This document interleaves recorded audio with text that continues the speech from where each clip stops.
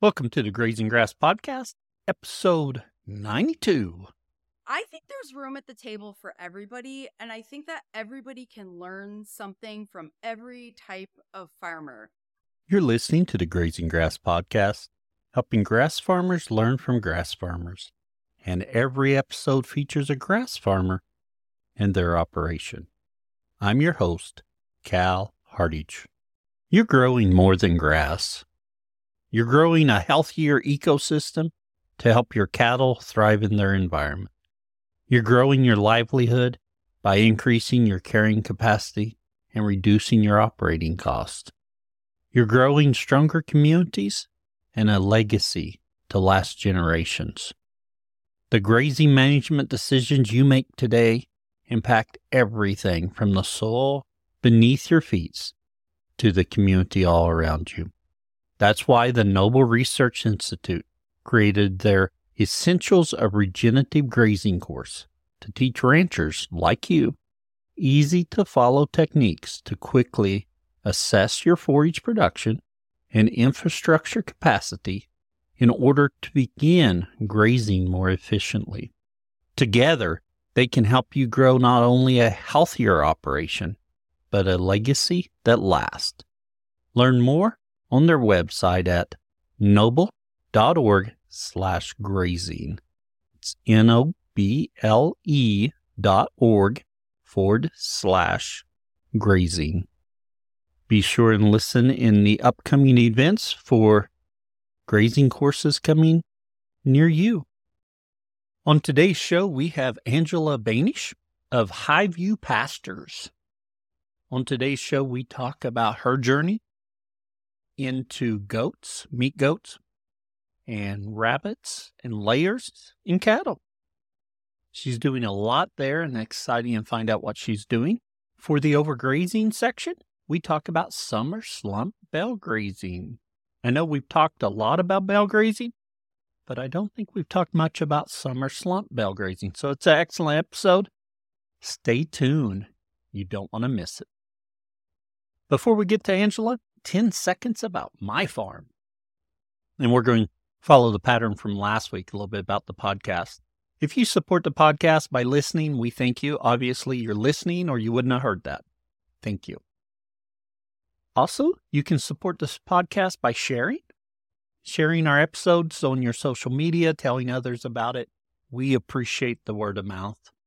Also, we have our merch that you can see at the website. Not too much there, but a little bit. And you can support us through Patreon. And through Patreon, it's a monthly contribution. It's not very much, but it does help us keep the podcast going. And by being a member of the Patreon, there's some added benefits. If you go to the Grazing Grass website and click on support, that's grazinggrass.com, click on support, you can go to our Patreon and see what we have there. Also, I took a segment out of today's episode because we ran a little bit long and we got off on some meat rabbits. And while that is not as grazing grass related as I'd like for it to be, so I took that segment out and I pushed that over to Patreon. Enough of that. Let's talk to Angela. Angela, we want to welcome you to the Grazing Grass Podcast. We're excited you're here today. Yeah, thanks. I'm excited to be here. Angela, to get started, can you tell us a little bit about yourself and your operation? Sure. We've been on our place now for almost 4 years, 3.5 years, and we've been growing the operation. We're fairly small. We have like 40 breeding does, mainly boar goats, some savannas. Oh, yeah. I just brought a bunch of cattle to the processor, so we're down to 12 head. And then we also raise meat rabbits, and I have a vegetable CSA, and laying hens. So just a little bit of everything, but certainly the goats are the centerpiece of the operation. And then we do also sell vegetable seedlings every spring, early summer. Yes. We sell vegetable seedlings and then also like compost and garden amendments that way. Oh, very nice. Now, you said 3.5 years there doing this? Yeah, so we at our old place, we just were on an acre and a half. And I grew up in dairy and a hog operation. My husband lived in the country. They had some laying hens, horses, that kind of stuff. And then we actually both worked on dairy farms in high school. And then after we graduated and we had a baby and we were just like working, 12 to 14-hour days, 12 days in a row with 2 days off is not okay for being a mom. Oh, yes. So we both went away from the farm. He worked there for a little while longer, but then we both went to college and, had kids during college and did that whole thing. And, but once our kids got older, we felt bad that we couldn't give them that agriculture experience. My parents were still farming initially when my kids were younger, so they could go over there and milk cows. They weren't really old enough at that point, but they could be around it, and they would feed calves and do all that. But the highway went through their farm, so they had to sell their livestock. And we always felt like someday we'd want to, but by the time we can afford to actually move to a place where we could do some farming, just hobby farming, that was always the goal. Our kids were going to be too old. And so my son actually begged and begged and begged for a rabbit. And that's how we got started. So the rabbits were the gateway animal. That was the gateway, yes. And actually, I did not want rabbits. They freaked me out. I thought they were so gross. And, growing up with cattle, I just thought I was so freaked out by animals with pelleted manure that I just was like, that is not okay. Not normal. It's not normal. I'm used to like cow manure. So right, I was just like, I did not like rabbits. I did not want them. So I finally said, sure, you can get rabbits if we raise them for meat and eat them. And I thought he'd be horrified. And he goes, cool, okay. He was 8 years old at the time, and we had started homeschooling. So I made him do research and put together a business plan. And he actually started selling rabbits to restaurants, and back when Craigslist was like useful before it was all scammers, he would like put ads on Craigslist, and he actually sold quite a few, and we started showing them, and not a lot, but county fair, when we went to a few local ARBA shows, and I believe it was then that following fall, then we got laying hens because we thought, I said, well, why not? Now we've got farm animals, Oh, right. Yeah. And then it must have been in 2016, 15, somewhere around there. I can't quite remember. We got our first goats. I had some health problems and had really done a deep dive into, eating clean and cutting out all processed foods, and found out what some of my issues were. And so we were really trying to clean up our diet, and we were kind of getting some milk from a friend under the table, some raw milk. And I really wanted, at one point they were out of cow's milk, and she's like, well, I got a quart of goat milk. And I was like, well, that sounds awful, but I'll try it. I thought if nothing else, we'll use it in something, to cook with or whatever. Yeah. And we loved it. It was better. We expected it to taste goaty, and it didn't. And it tasted better than the cow's milk. We enjoyed it more. So then I started talking about wanting to get goats, and to which my husband was adamantly opposed. And like very opposed. He still wanted to have kind of a nice looking yard, and I was like, let's turn every corner of this place into housing livestock. And he was like, not so much. So once we convinced him that we, to get goats, like then it was just, all downhill from there. Then we started looking for land, and the goats for many years were were really just for meat for us, and then I would milk Oh, yeah. them after I weaned the kids for a little while, and that was it, because we've always had meat goats instead of dairy goats, but which is nice because you don't have to milk them. If you're gone, Oh, you don't yeah. have to Yeah. come home at 10:30 and milk a goat yet, because they're Right. fine if you don't. So, but yeah, that's kind of how we started with the rabbits and chickens, and then and then I started doing a very small CSA at our old place, and then it was finally like, let's get out of here. I'm done with this acre and a half. We started looking for land, and this farm we're on now is 25 acres, but actually is way more than we were initially looking for. And the plan was actually really just to do a CSA and still have livestock just for home consumption. You know, Oh, yeah. do a steer or two every year, and we love goat meat, so we always would have goats to butcher, and the rabbits, we eat a lot of rabbit meat. And then I was like hoping to build more of a CSA, and I actually did not want this property, and my husband fell in love with it, and it was way out of our budget. So I was like, fine, let's make an offer. They're not going to take it. Well, they took it. And there you are, We yes. lowballed them, and they took it. So here we are. Well, at least you lowballed them. So we stayed within our budget. Oh, well, good. Good. Because we offered them what our budget could handle, not expecting to get it. So that completely changed our plan, because I was like, well, I can't manage 25 acres with just a market garden. So Oh, yeah. now we're going to have to increase the goat herd and, get some cattle. And really that's how it was born. It was kind of out of necessity to manage the land. And that kind of led me into, what do we do with this piece of land that is in such poor condition, extremely poor Oh, yeah. condition?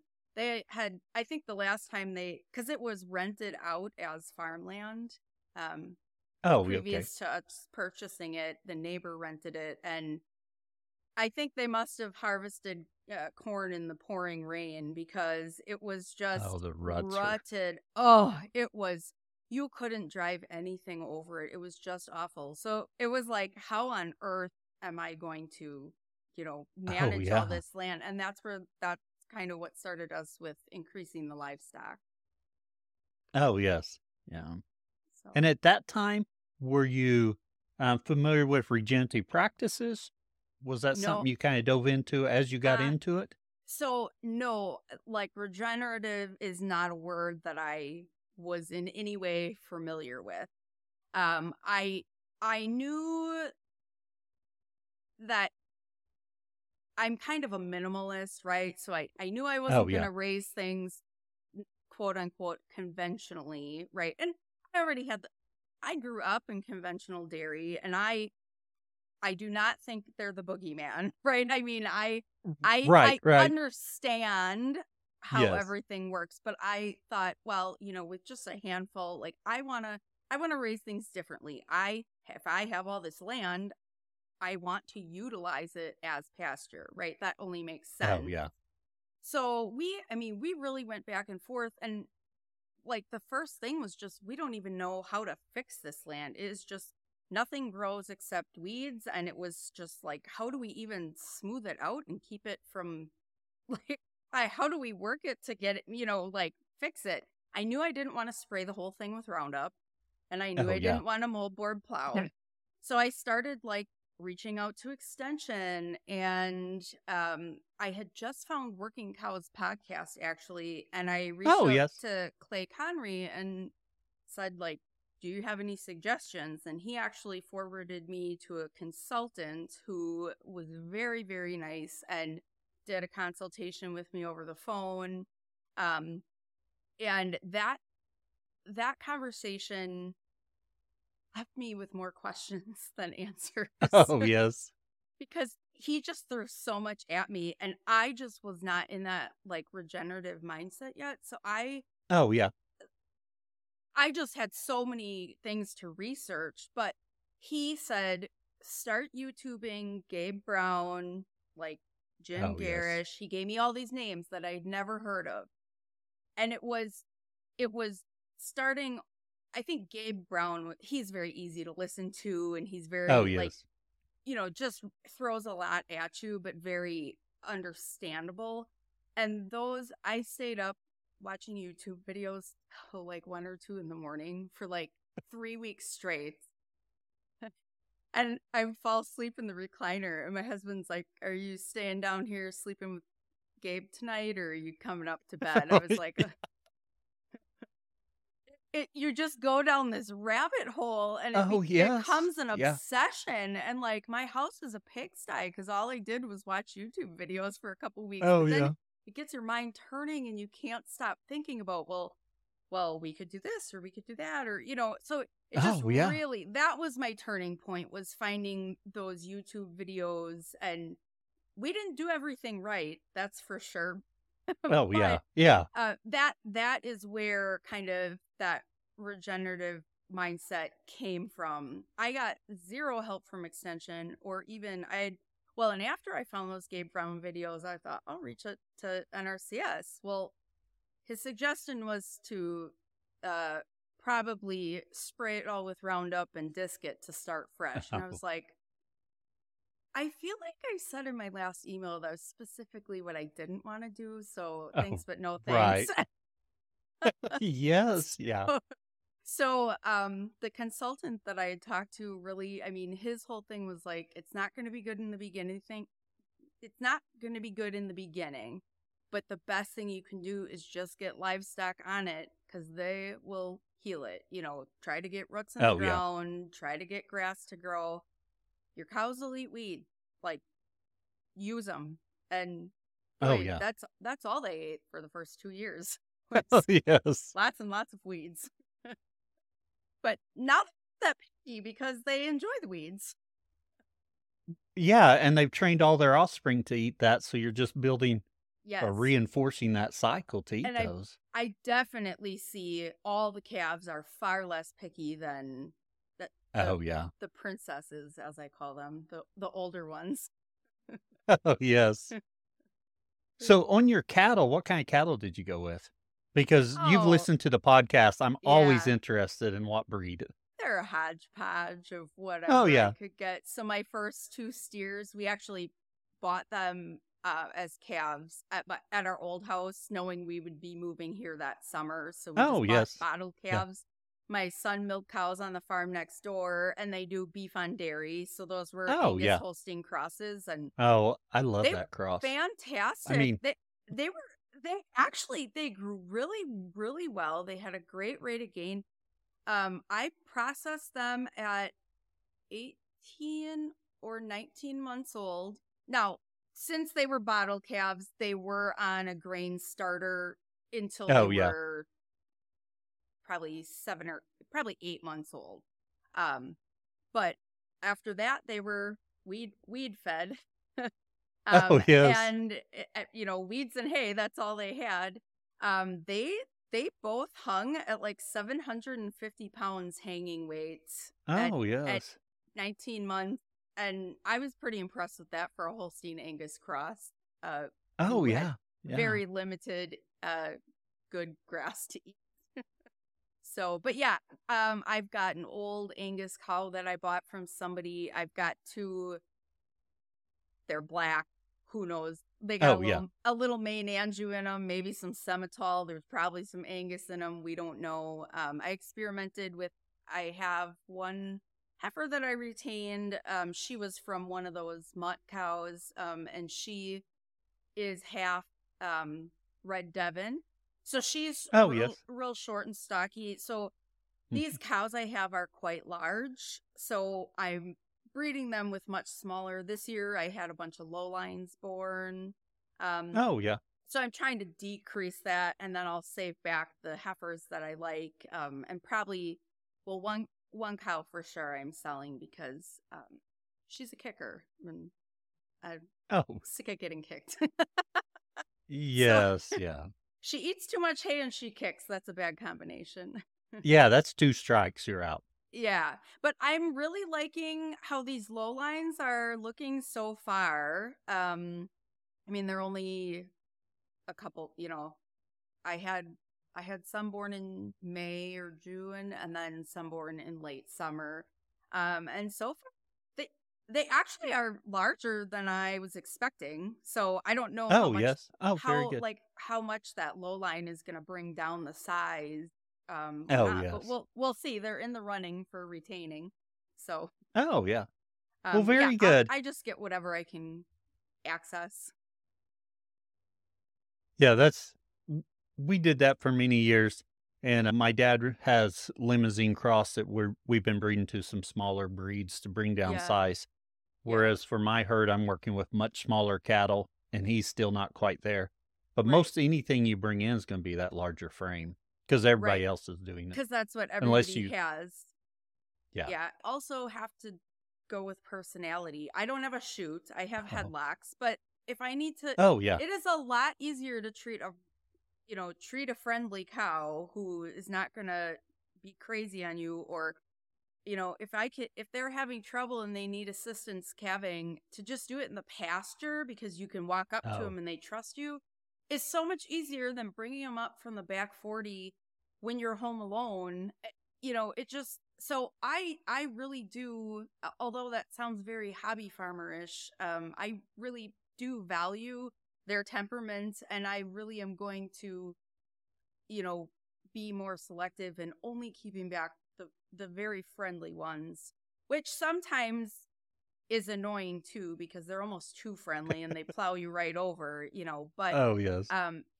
for me, it makes my life easier. I'm home alone a lot, and if I can just deal with them in the pasture and not have to worry about trying to get them up and walk them across, multiple pastures, it's so much easier for me. So I care less about the breed. I'm trying to get the size down, but I care more about their temperament and their personality. I think that's so important. And I think I've mentioned this on the podcast before, but there was a few reasons we went away from limousine. And we have really docile limousines compared to Right, others that I see because we selected bulls for that for a long time. right. But probably, I don't know, it's probably 12 years ago now. Time flies. Dad was loading out steers that were 900 pounds, and he was doing it while I was at work. And when they get that big, they just got crazy.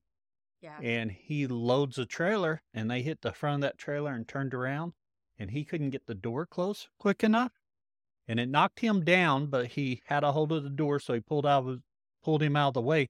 I don't know how he didn't get hurt. I mean, right, other than a few bruises and his ego, right, nothing stepped on him or anything. And right. and really, that coupled with a couple other things, but that was really the moment where like we've got to do something different here. Yeah, And we because it's really not worth focus. killing yourself. It's not. It's not. No, I can't get hurt. Dad doesn't need to be getting hurt. no. And so we started really focusing Yeah, on disposition then, and coupled with some other things, we looked at some other breeds. But cattle are super calm. We have not to pick on limousine because I like limousine, but my grandpa has limousine, and my uncle's helping him. They loaded a couple calves, and we've got corral system we've got scales. So they unloaded them here, right, and he had a steer get out of our corral system, which is built, I think, super nice. In right. fact, we went back in, added a bar so it doesn't happen again. But I'm like, why? My grandpa's 97. Why is he messing with cattle that are crazy? Right. Yeah. And I know when I say that, not all limousine are, but my grandpa's limousines Right. are. They were. Yeah. Yeah, it's like, whoa. Yeah. And I worry. I probably don't worry enough about it, and maybe I'm not as careful as I should be sometimes. I am, however, uh, accident prone. So my Yes. husband worries about me a lot. So it really bothers him knowing, he was gone one day and I needed to breed this one cow, and he's like, "You are not breeding her while I'm not here. She is insane. Like, there's no way. Oh, yeah. She'll kick you." And she did. Um Oh, yeah. I don't know why I didn't have the nose leader on her in the first place. Oh, But yes. But, he does not like that I, breed cows when he's not around, but it's like, well, I can't necessarily wait till you're home. So, Oh, yeah. it having those docile ones just makes such a big difference, and it gives him peace of mind knowing that Oh, yeah. I'm not laying there somewhere. Oh, yeah. Yeah. Yeah, I think that ought to be a top criteria for most right. people. Yeah. Um, Now, with your cattle, you got those. You had the land that really needed some repair. Yep. Did it have infrastructure for you, or do you have to go in and do some infrastructure work? Yeah, it was nothing. We couldn't even like get onto the property because there was this big kind of like tree line with a steep decline or down to the road. So we had to, clear that out, make a driveway. I mean, it was just a field. Our land we have like 3 or 4-ish acres of woods, and the rest was just all open tillable land. Oh, yeah. So and when I say we, my husband and my son, and the help of a few family members who were wonderful and sacrificed to help us, built our own house and the barn. My husband is very talented in construction, so he did pretty much everything himself. And I just like when I want something, I draw a picture of it, and he just builds Oh, it. that So makes it really I nice for said, you. yeah, Yes. I want a barn this size, and he says, okay. I'm very spoiled. I bring him notebook uh, pages with pictures on them and say, I was thinking you could build this for me, and he Oh, makes it yes. happen. So he does a really great job. Well, excellent. So we do have a barn, and it is not big enough, really. As we increase, we're going to need more hay storage and more pen space for livestock for in winter. So we do have plans to expand, but we are not quite sure where we're going yet with the expansion in terms of Oh, numbers. yes. So we're gonna work into that. But he needs his shop first so he can have his own place. Because right now we're constantly moving his stuff because it's in the way of hay or whatever, and so we move stuff around a lot. It's like the Tetris game. Oh, yes. Yeah. Yeah. So One thing I don't think we talked about quite yet, where are you located? we're Cascade, Wisconsin, so we're like north of Milwaukee, like 45 minutes. Oh. So So you all have a real winner to work with as opposed to what I have. well, I mean, we should have a real winter, but this is I mean, 2019 was a normal winter, and I think or 19 into 20 was like a normal winter, and every winter since that, since we've lived here, has been very warm, very Oh, yes. foggy, very moist, very little snow, lots of mud. I am not used to that. I mean, the ground is not frozen here yet. That should happen by, the Oh. second week of December. We shouldn't be Oh, dealing yeah. with mud. We have a little snow on top of mud right now, and it's been very difficult to deal with this because you kind of plan like, good, as soon as the ground freezes, I'll kick them back out on pasture. They can Oh. roam around, and there's a little green grass under there, and Oh, yeah. they'll pick through it. It's not, I would say, not nutritionally significant, but they're pooping on the pasture. That's one less thing I have to clean. It's one less, Oh, and it's yeah. clean out there. It keeps them nice and clean.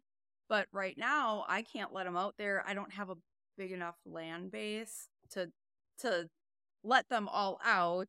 They would just destroy it. Oh, It yeah. would just be all mud. Maybe you'll get there. Maybe. Now, with the goats, are you running the goats in the same pastures paddocks with your cattle, or do you manage them separately?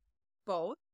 So the goats, I start them in the pasture because I usually have a kidding group right around that time. And it's just Oh, so yeah. much easier if they can access the barn, because if I need to feed, if it rains, because we haven't had rain since we lived here yet either. Um but typically in May, the grass can be a little washy. Then I can Yes. feed some hay in the barn for dry matter, and they can bring their kids back to the barn, or the kids will stay in the barn and they can go out and graze, and they just come back and forth. And then the water's right there, and it's just super easy for me. Oh, yeah. So I start them in the pasture, and I let them be a little more selective, but they evenly just take the tops off of everything, and then I can run the cattle through there like 10 days later. Because the goats just eat the tops off of everything, and you can't even tell they've been in there after Oh, 10 yeah. days. It's back to where it was. And then I run the cattle through, and that's part of my parasite management too, because now Oh, some of yeah. those eggs have hatched out from the goats, and then the cattle go through and hopefully eat some of those. And for homunculus, which is the primary concern for goats, they can't survive in cattle. So the cattle stop the growth cycle. So I actually let the cattle eat it down quite low to try to get those like on that first round. Oh, So, yeah. and then in our woods, I I'm the only person I've ever met who is able to get their goats to stay in one strand of polywire. That is a requirement to live here. One strand, and it's 11 inches off the ground, and I use step-in posts, and I put them everywhere. They eat the lawn, they eat around buildings, they eat in the woods, they eat the fence line. So the goats, once they've gone on a light rotation through the pasture, they then start working on all the other places that the cattle don't have access to. And then this year, our neighbors actually bought their land the same year we did, but they didn't move in until this past winter. So this year, I was doing kind of the edge of their property. He said last year that I could graze like those fence lines because he has mostly wooded. He's Oh, yes. got, I think he has 5 acres tillable and 20 acres wooded. So I actually run the goats through his entire property, everywhere except the little chunk that his house sits on. The goats have Oh, yeah. grazed that off, and then they get his woods is, he has paths in his woods, so I at least have a nice clear path to run the poly wire through, so I Oh, don't yes. have to use as many step-in posts like on the side of a hill. So that is very, very nice, because I have nice paths that I can drive the four-wheeler through, and it's clean, and I'm not Oh, going yes. through trees and weeds and all that. But there was a tornado that came through here in, I think, 2018. Right after we bought the property, it came through our property and his property, but he had a lot of trees taken out, which really opened up Oh, the yes. canopy. So Yes. now he has way more brush and stuff growing in his woods than he did even 5 years ago because the canopy was opened up so much by all of those trees that were taken out by the tornado. So it actually is like offered a lot of forage for the goats in there because Oh, it's yeah. so thick. And it's nice for him too, because if he does want to work on getting some trees out, you got to clear all this brush just to get to them. Well, the goats took care of it. It's Oh, unbelievable yeah. how different that woods looks after you run the goats through it. So it's really nice that we clear it out for him, and he likes how tidy it looks, and it's just so much nicer to work in. Oh, And it yeah. and it gives us 25 acres more of forage for the goats. So Oh, just yeah. That's really one time nice. around in the woods for the goats, if you over browse that, you won't have that browse next year. So they get one swipe through the woods, and that's it. And then they're back to the pasture for like a Oh, yeah. fall round. Now, one thing you mentioned about your single wire and step-in post. How Mm-hmm. close are you putting your step-in posts together? Uh, well, if the ground is flat, which it typically isn't, for the goats, I do like 15 paces. So Oh, that's okay. probably different for every person. I count while I Yes. walk and then step them in, between Right. 14 to 16. Um, and I usually kind of pace those out, and then I'll go back, and where we have little hills or lumps or whatever, then I'll just shove other ones between. And now some Oh, of the yeah. places that we're grazing more regularly on our property, we've just put T-posts in, like in the corners. So those kind of stay there and are a little more permanent. And then I just move my polywire reels around with the step-in post between them. Oh, yeah. So I was anticipating maybe a little bit closer spacing on those. if I'm training or I have real young kids, then I will put them much closer until they have the hang of it. Oh, But yeah. Yeah. once they're all trained, they don't. I could keep them in with dental floss. I have already run out of polywire and just used twine.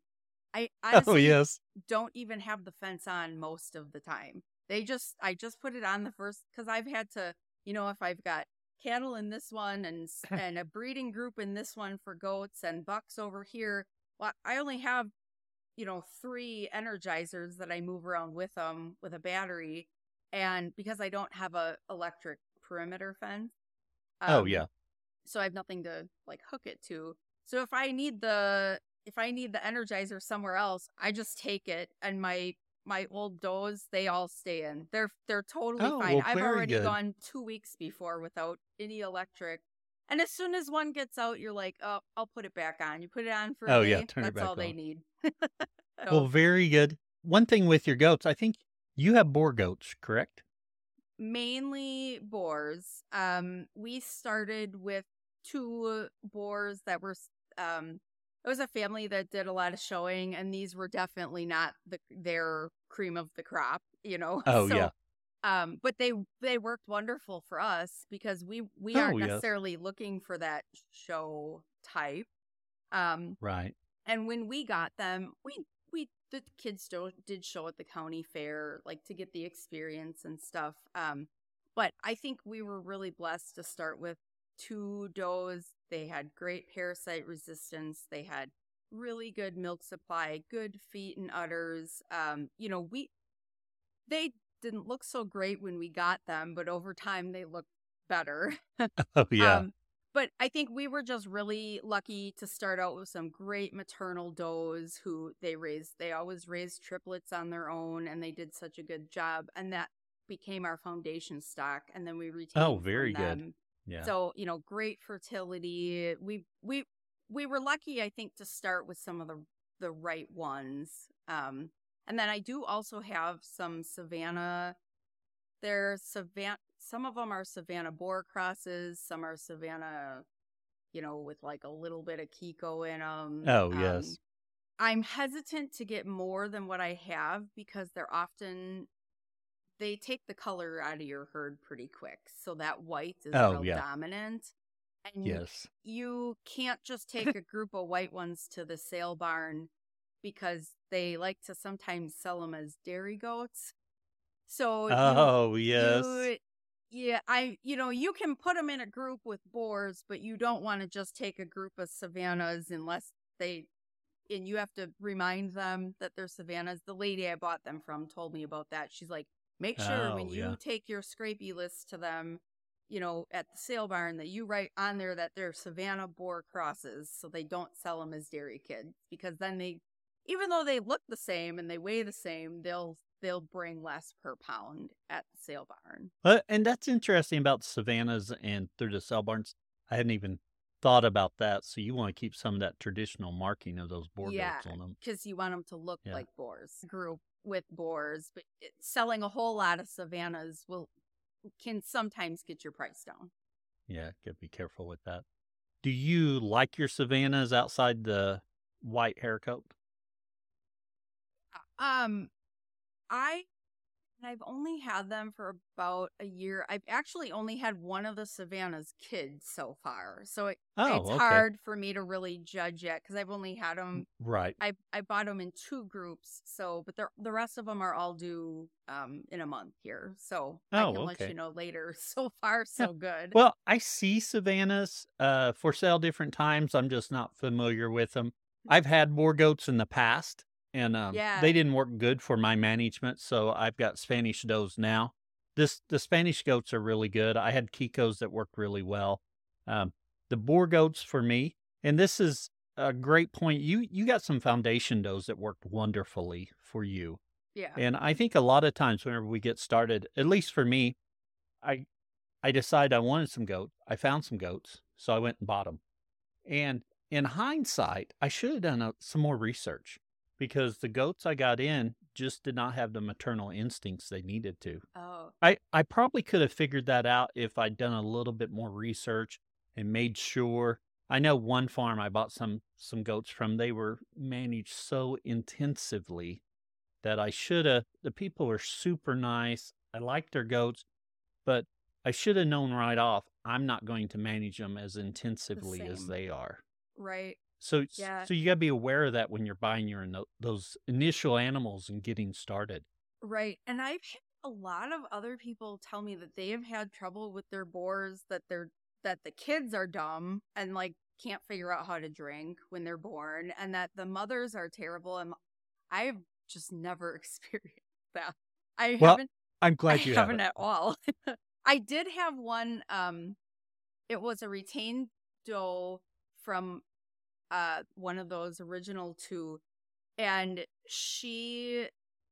did not she was like terrified of them. She was like scared of Oh, her kids yes. when they were born, and she was like in the corner shaking, and I was like, what is going on? Like, why are she had zero maternal instinct right off the bat. And I put her in the headlock like 6 times a day and held her legs in the air while I so she couldn't go anywhere. I held her Right. back legs up so those poor kids could nurse. And then I kept a camera out there so I could keep an eye on them. And it took 5 or 6 days, and she finally took them. And she gave Oh, them yes. just enough time to drink. She didn't love them, but she didn't hate them either. And against my better judgment, I don't know why, but I bred her again. And she's been fine ever since. Now she's 7 years Oh, old, 7 or 8 years old. huh. She raises triplets every time. She loves all of her kids. So I don't know what got out of whack there the first time, but I was very happy because I was prepared for bottle kids that second time. Oh, yes. Now Yeah. I would never do Huh. that. Oh, yeah. Yeah, I agree. With my original boars, if they kidded without me here, it was a wreck. I felt like I had Really? to be out there. Yeah. And that's one reason I started looking elsewhere, for a different breed. And I Right. thought I could probably find boars that would work for me, but everywhere I looked, I didn't see people managing boar goats in my area like I wanted to manage them. Because they're not out there. Right. Right. I've never met somebody who's managed their boars the way I do now, right? And of course I did things different in the beginning. And Right. when you only have 3 or 4, of course they get babied, right? Oh, yes. Yeah. The more you get, the more they got to stand on their own 4 feet, but there's Right. kind of two groups. There's the people that have 3 or 4, they breed them, they don't know what to do with the kids because they really don't have a production system down, and then they're just trying to get rid of them. Or there's the opposite end, which is the show people, and neither of those groups of people manage them anywhere close to how I do and how I want to.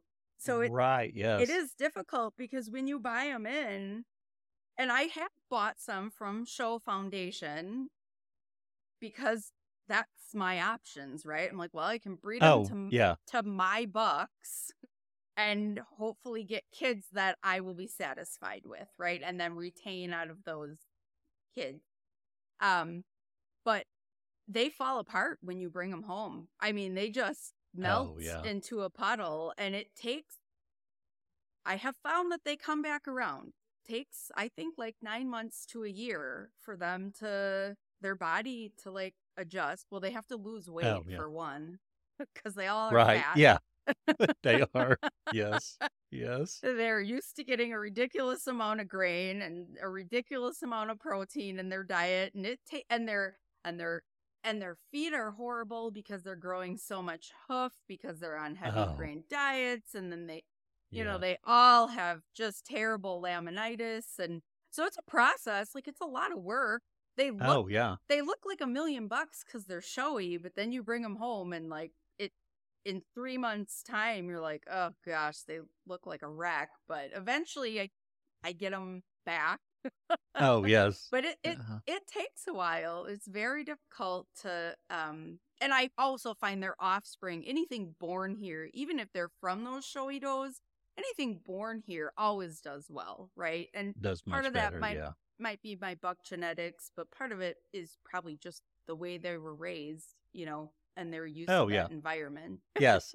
Now, one thing you mentioned earlier, you milk some of them after you wean the kids off?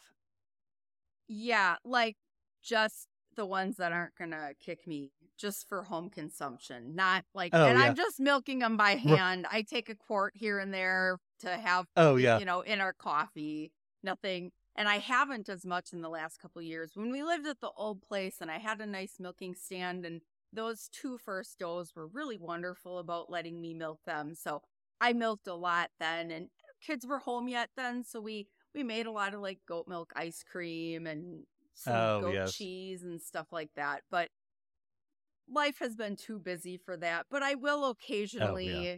I will occasionally milk some here just after the kids are weaned. Especially, I have some that even at 100 days, they're producing quite a bit of milk. So sometimes I'll just Oh, strip them yeah. out to just like relieve a little pressure if it looks like Oh, they really yes. have too much milk yet. But yeah, it's just for home consumption.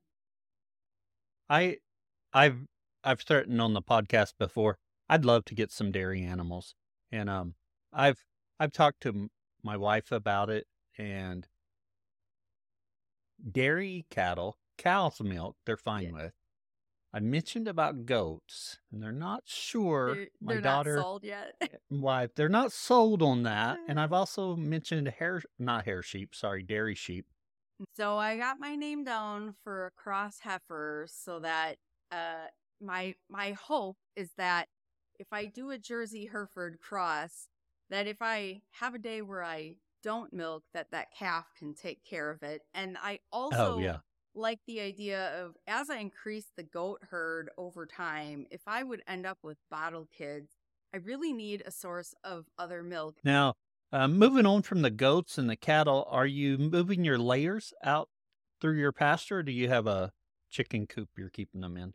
Yeah, so we have them in a chicken trailer. Again, Oh, I yes. drew a picture and my husband made it for me. He found Oh, very good. a cheap old trailer on Craigslist to buy, and then made a traveling coop for them. So we do put them in the pasture and they follow the cattle. Oh, very good. Yeah. Do So you have enough that you're selling eggs with your CSA, or is it just your own consumption with them? yeah, I sell them out of like a self-serve refrigerator on the Actually, farm. as you said that, I'm like, yes, because I was thinking earlier, I wanted to ask you how that was going, that self-serve selling of them. Yeah, it goes well, and I think people like that they don't have to talk to me, or like there's people all over with signs out that say farm fresh eggs, but the reality is like if you don't know somebody, you're not gonna like walk up to their front door and like, "Hi, do you have eggs for sale?" I mean, Oh, maybe, yeah. I don't know, but that's not my personality. I wouldn't do that. Right. Mine either. So like when I, put ads on Facebook and stuff, or not ads, but like when I post in a group, a local group, and just say, we have eggs, they're in a self-serve fridge. Please contact me the first time you come so I can show you where they are and what to do. And then you never have to talk to me again. They drive in, they go in there, they take their eggs, they put their money in a jar, and they leave. I mean, Oh, I don't yes. even, the jar's not even nailed down. I figure if you need eggs that bad that you're going to steal them, I guess take them. Because Right, I yeah. just haven't had a problem, and they just write their name, how many they took on a clipboard. So I know, for inventory, like how many I sold, so I Oh, can yeah. figure out my profitability. And yeah, so that works pretty good. I do have a couple CSA people who will get eggs, with their vegetables, but mainly it's just out of the self-serve fridge. And then any overflow I have from the garden that doesn't go out in CSA boxes, then I will put those also in that fridge, and just people can just grab what they want, write down what they took, and I just have prices Oh, on yeah. everything and they can self-serve that way. Oh, very good. Yeah. One more thing before we get to the overgrazing section. With your pullets, are you buying day-old chicks and growing them and Yeah. getting them to lay? Yeah, and then I grow extra ones and I raise pullets for other people because if you can scale that, it brings your cost of production down. And, if you're Oh, running yeah. heat lamps anyway, you might as well raise 200 of them if, instead of 40 for yourself or whatever. So, Oh, yeah. I do sell pullets. I do not like poultry at all. So it, this year I was not in the mood for raising pullets because I raised them in our greenhouse over winter so that it Oh, stays a yes. little warmer. It's unheated, but I have kind of a brooder that I keep covered and keep heat lamps in there. And then as they get Oh, yeah. older, they can come in and out of there as they like. Then I grow them over winter so that I'm getting spring pullets instead of fall Right. pullets because that's my Oh, yeah. preference. And then I typically just sell them. I stockpile eggs and then like sell them right around the first of the year. They're easy to get rid of. And then I actually usually don't have chickens January and February because my Oh, pullets yeah. should be starting to lay in March, but I didn't do them this year. There's too many other things to focus on. So I'm much to my chagrin, I'm overwintering chickens this year. Oh, yes. And what breeds do you go with for your layers? I get a variety of pullets to raise for the chicken loving folks, and I get all production red. You got it. Oh, yeah. I don't like them enough to. I don't care what they look like. They got to pay the bills. So if they aren't laying enough Right. eggs, Exactly. and I get Yeah. I will keep like a handful of Easter eggers or like a leghorn or whatever, just so I can put one green egg and one white egg in every dozen and it gives it a Oh, yeah. little variety. But the Easter eggers I won't overwinter because they don't produce anything in winter. And I do keep light on them, so I get pretty good production in winter Oh, yeah. because I keep their light on a timer. So that works out pretty well. It really doesn't drop that much. So, Oh, yeah. Well, very good. yeah. Well, Angela, it is time for us to move to the overgrazing section where we take a little bit deeper dive into some aspect of your farm. And today Yeah. we are going to talk about summer slump bell grazing. So when we say that, what are we talking about? Well, the summer slump is, you know, towards the end of summer where you're not getting a lot of rain, you're dry, you really, graze down your pastures and you don't have any grass. Now, it hasn't rained since we've lived here, so our summer slump has been big and long every year. We've been in drought for so long. So I basically park park them in an area that looks a poor portion of the pasture, whether that means there's not much growing there or something I don't like that's growing there that I want Oh, them to yeah. destroy. And I just poly wire them into that area fairly, fairly tight. And then I bale graze in there and they really just stay in there for about 30 days and kind of destroy it. And it's dry, right? I mean, they're not Right. rutting it up, but they're definitely kind of killing up things that I don't want, and they graze it really, really short. I have found when I bale graze in winter, I you get all these dead spots in spring. I've tried everything, Oh, no yeah. matter how thin you spread it, if you roll out a round bale or if you put, big square bale sections down, that residue it just keeps everything from recovering in spring. So you get thistles or whatever wants, weeds want to grow there, or you just get a burnt Right. out spot where nothing grows. It looks nice around it, but Yes. I'm not saying it's wasting it because yes, you're adding fertility, but it also seems like one step forward, two steps back. When I bale Right. graze in winter. But what I find when I bale graze in August is that gives all of that grass time to recover and it never completely dies out. So Oh, yeah. I'll place a round bale or even a big bale, like a big square bale in the field. they finish it, you know, and then I move them off of it. And then I come with the chicken tractor and I park the chicken tractor right over the top of that. Usually like 4 or 5 days later, because I'm also trying to get a little bit of like fly control with it, hoping that if Oh, there's yeah. fly eggs in Yeah. there, the chickens will eat them. And the chickens break up any of that residue that's there. I mean, it's still on the ground, but now it's not in a big mat on the ground. And Oh, all yeah. the grass continues to grow up through it. If there is any grass there, you know, if it was in a bare spot, obviously not. Right. But then in those spots, because I'm already putting those bales in a cruddy portion of my pasture that I'm trying to restore, I then take in September I take winter wheat and grass seed and blend them together, and I sprinkle it throughout where that bale was, and that residue keeps the ground really moist, so that everything germinates. And then I've Oh, yeah. got grass seeds starting to grow and winter wheat. And now I'll have that winter wheat there in spring when I bring them through to graze. So I'm not wasting out like this burnt out spot with Oh, no yeah. grass growing because it got all trampled and, you know, the hay gets matted and nothing grows there. So now I'm not like wasting that. And I don't use like winter wheat seed. I just get bin run wheat for like $6 for a 50-pound bag from Oh, the yeah. mill. I'm and Yeah.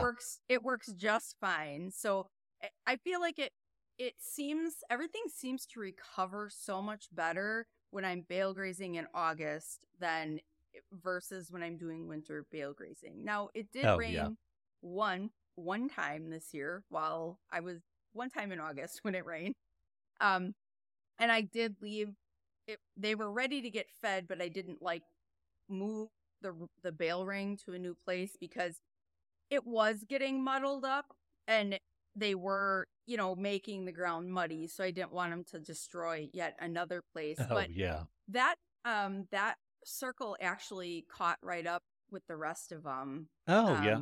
And I've got winter wheat growing in it and it looks great. And when you go out in that back pasture where I bale grazed them during the summer slump this year, that whole pasture is just brown. But Oh, yeah. you can see where I set every single bale. It looks like $1,000,000. The grass seed came up Yeah. wonderful. And I'm like so happy with how it looks. And so this is my second year doing that. When I did it last year, I had them in a much smaller area and that was very bare. We have no topsoil in some places. We're in the Kettle Moraines, so there's a lot of like glacial deposits. So we have like Oh, okay. basically a gravel pit in the middle of one of our pastures with like Oh, an 1/8 inch of topsoil over it. oh, Um, yes. and it was on that hill that I really wanted to get grass growing because I mean, you would get a little bit of green stuff growing on there in like May and June, and then it was done for the year. And there's a Oh, yeah. really odd species of grass that grows on top of that. I can't identify it. I don't know what it is, but the cattle love it and they eat it down like Oh, yes. down to the soil. But I wanted something other than just that weird grass growing there. I did the same thing last year. I didn't have the chickens on it because I couldn't figure out how to get the tractor on there without it rolling away or tipping over. You know, it wasn't the best place to put it. But just seeing what a difference their urine and manure and that waste made, and just seeing this year how much grass is growing on this really sandy area with no topsoil. I mean, it looks better than the rest of the pasture. So it was like, oh, Oh, yeah. I mean, I was hoping it was going to work, but I didn't know, right? But after I saw it for that first year, it really just completely renovated that portion of the pasture. So that is kind of going to be my new way of renovating portions, is kind of that summer slump bale grazing. And that allows me time, you know, when it's not raining, I'm either going to have to feed hay now or I'm going to have to feed hay in, you know, later. in fall, early winter. Right. So, I figure why not just do it so I can recover a little quicker, and it gives the rest of my pastures time to catch up, and grow a little taller so I can get another full graze off the farm instead of kind of, if I ran them back through in August, I'd be done, and they would be eating basically a lot of goldenrod at that point, which they don't Oh, yeah. particularly care for. With the summer slump bale grazing, Hmm. I think it's a wonderful idea, and it's something I don't see anyone do. Like Pete Right. on Just a Few Acres on his YouTube channel. I love Pete. He does, during the summer when he gets low on grass, he brings those cows into his lots and he will feed hay. If we're short on grass, we're not helping our situation. We either got to Right. destock Yeah. or let's pin them up, sacrifice paddock, and feed some hay and let the grass recover out there if we're getting too short because it's dry. Right. And I see so many of my neighbors that maybe they should try it too. I haven't done it, but I love the idea of it. And I think that if I get into a place, like you said, let's take that summertime when it's dry, feed Yep. some hay out there. Ground's going to recover a little bit faster than when we're doing it in winter. But Yep. we're still going to have to feed the hay. We're just changing the timing of feeding the hay. Right. Exactly. And hopefully getting a little more out of the forage that's still Right. in the pasture that could be grazed. I mean, the Yes. hope is always that eventually it'll rain. Unfortunately, Right.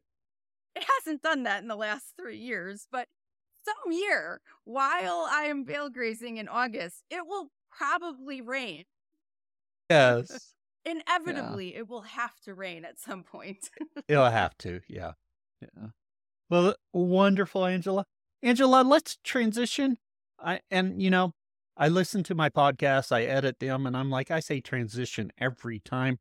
Let's move on to the famous 4 questions, same 4 questions we ask of all of our guests. Yeah. Our first question: what is your favorite grazing grass related book or resource?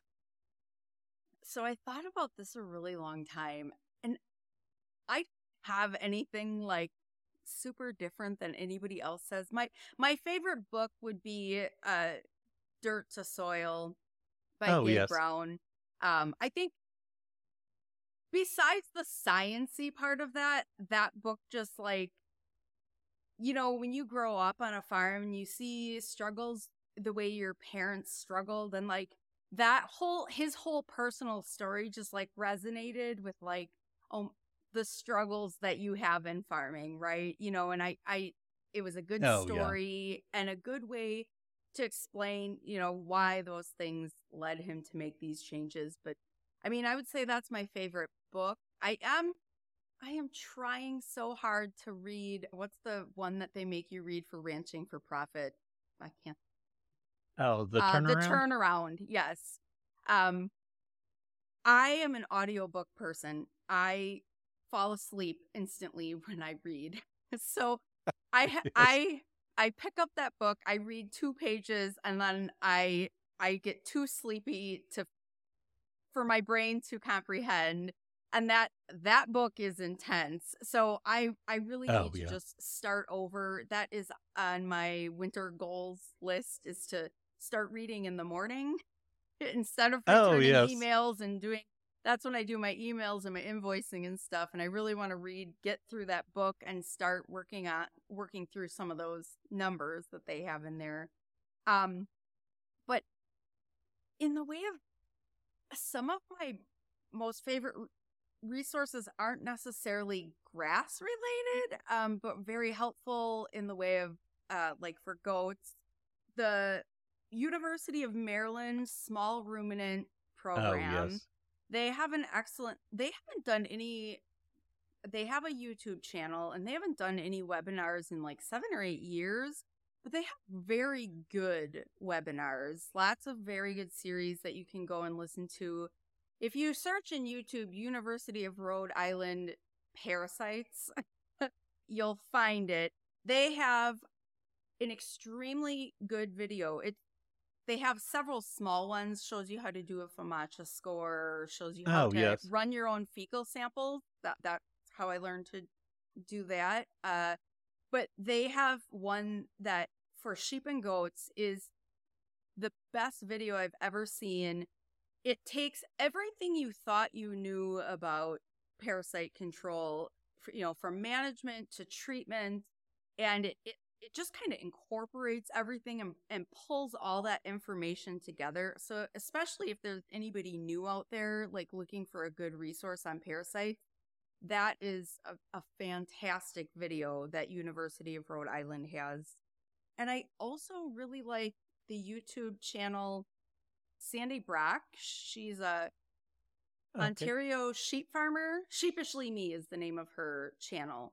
And she is just a conventional production system. It's all confinement, but I think there's room at the table for everybody. And I think that everybody can learn something from every type of farmer, whether it's what you do or don't want to do or how you manage things. There are things, the way she treats some things on the advice of her veterinarian that my veterinarian thinks is like, not the way she would do it. And that's fine. But also, if it's working on her farm in her system, that's great. I learned so much, and it makes me think about things. Well, I do it this way. Yeah. It's not necessarily a grass resource or a grass related grazing resource, but I find a lot of value in watching things, not just about how I do it, but the way other people do it, because I think you can still learn from everybody in other systems. I think you're exactly right with that. We can learn something from everybody. Yeah. And whether or not that's what you don't do, or actually, a lot of people say, well, the only thing I'm going to learn from someone is how not to do it. I think if you dig deep enough, there's something there that you'll want to do. I think so. And maybe those resources aren't directly related to growing grass, but they are related to the animals that we use to harvest grass. So I think those are excellent resources. The Maryland one I'm familiar with. University of Rhode Island, I was not. So I will have to look that up. Yeah, if you go to their YouTube channel, they don't have one that's specific to their small ruminant program, so it's really hard to navigate. So you just have to find it in the search bar. Just type in YouTube, just find University of Rhode Island parasites, and it should come up as one of the first videos. Oh, wonderful. Excellent resources there. Our second question, what is your favorite tool for the farm? So this also is nothing fantastic, but it's our four-wheeler. Just with managing the goats on the neighbor's property and lots of hills and terrain and stuff, I couldn't do it without it. I mean, our four-wheeler actually broke about a month ago, and I still had my bucks all up on my neighbor's property, and the four-wheeler broke down on his property, and I knew he could see it out his back door. So I texted him and said, well, just so you know, the four-wheeler is sitting there because it's broke. No. Don't wonder what's going on, And he said, oh, I know you need it. Why don't you come up and use our ATV? We're not using it. It's just sitting in the shed. It'll be there all winter. So I can't imagine hauling water up to the bucks on the neighbor's property without a four-wheeler, right? It's just so much easy. It just makes everything easier. I do a lot of walking with or without it. So I don't feel lazy using it at all. Excellent resource. I think I mentioned this just a few episodes ago. When I was thinking about this podcast and I wanted this same 4 questions to finish the podcast up, and I just thought it'd be a nice little piece. This was my least favorite question because I just thought, I don't know what. And it turns out it may be my favorite question to ask because because I don't give much guidance, I don't feel like. It's kind of wide open, and it's interesting where people go with that. Yeah, I agree. And when I listen to the answers of a lot of your guests, I think, oh, I love that too. Like we Right. a lot of us have a lot of the same favorites, but how do you choose one? Because my I runner up is either a toss up between the skid loader or my lineman pliers, like I can't right. choose. Yes. There's Yeah. so many favorites. There is. It's always interesting to get that answer. Yeah. Our third question, what would you tell someone just getting started? So I don't know if I have any great advice, but I I think for a beginner, you watch a lot of videos, you do a lot of research, and you think, "Oh, I got it. This is the way I should do it," right? Like this is what the gurus are doing. This is what, and it might not work, and that's okay, because finding out Oh, what yes. doesn't work helps you improve in the future. So, I would just say, you know, bottom line is be open to new things and don't be afraid to try new things within reason. I mean, you're going to take a financial hit when something doesn't work, but Oh, you yeah. also won't know if you don't try. A lot of the things that I find works for me is because I found out what absolutely does not work for me. So it Yes. it's hit or miss. Like with the summer slump bale grazing, last year was the first year I did it. It looked horrible. I actually thought I had made a huge mistake going into fall last year because I had spread seed. I thought none of it was viable. I thought I had wasted it. But then I Oh, see yeah. it this spring and I'm like, gorgeous. Oh, So yeah. it's even if you think, gosh, I don't know if I should do this, um, it just try it, and if you do something that works for somebody else and it doesn't work for you, that's fine too. It's just Right. not Yeah. always gonna work. And don't be discouraged because things can be discouraging when you feel like you're throwing money away on something and it doesn't work. It is discouraging, but it's the way it is. You'll get there eventually. Yes. Excellent advice. And Angela, lastly, where can others find out more about you? So our farm website is highviewpasture.com. And we do have a Facebook page that's Highview Pastures. Somebody bought highviewpastures.com before I could get it, and they Oh, no. don't even have a website, so it's annoying. Yes. So we're Highview Pastures with an S on Facebook. Well, very good, Angela. Appreciate you coming on and sharing with us today. Yeah, I've thank enjoyed you it. for having me. Thank you for listening. If you found something useful, please share it. Share it on your social media, tell your friends. Get the word out about the podcast. If you happen to be a grass farmer and you'd like to share your journey, go to grazinggrass.com and click on Be Our Guest link. We are looking for guests for this year. So if you're interested, go to grazinggrass.com and click on Be Our Guest. We appreciate your support by sharing our episodes and telling your friends about it. You can also support the show by buying our merch. We get a little bit back from that. Another way to support the show is through our Patreon. If you'll go over to grazinggrass.com and click on support, you'll see our links there, and that lists some ways you can support it. But you can click on the Patreon link, and for a small amount a month, you help support this podcast so we're able to put out more episodes, and we appreciate that. Also, there is a second level there if you're a beginning farmer or just getting started and you're wanting more assistance.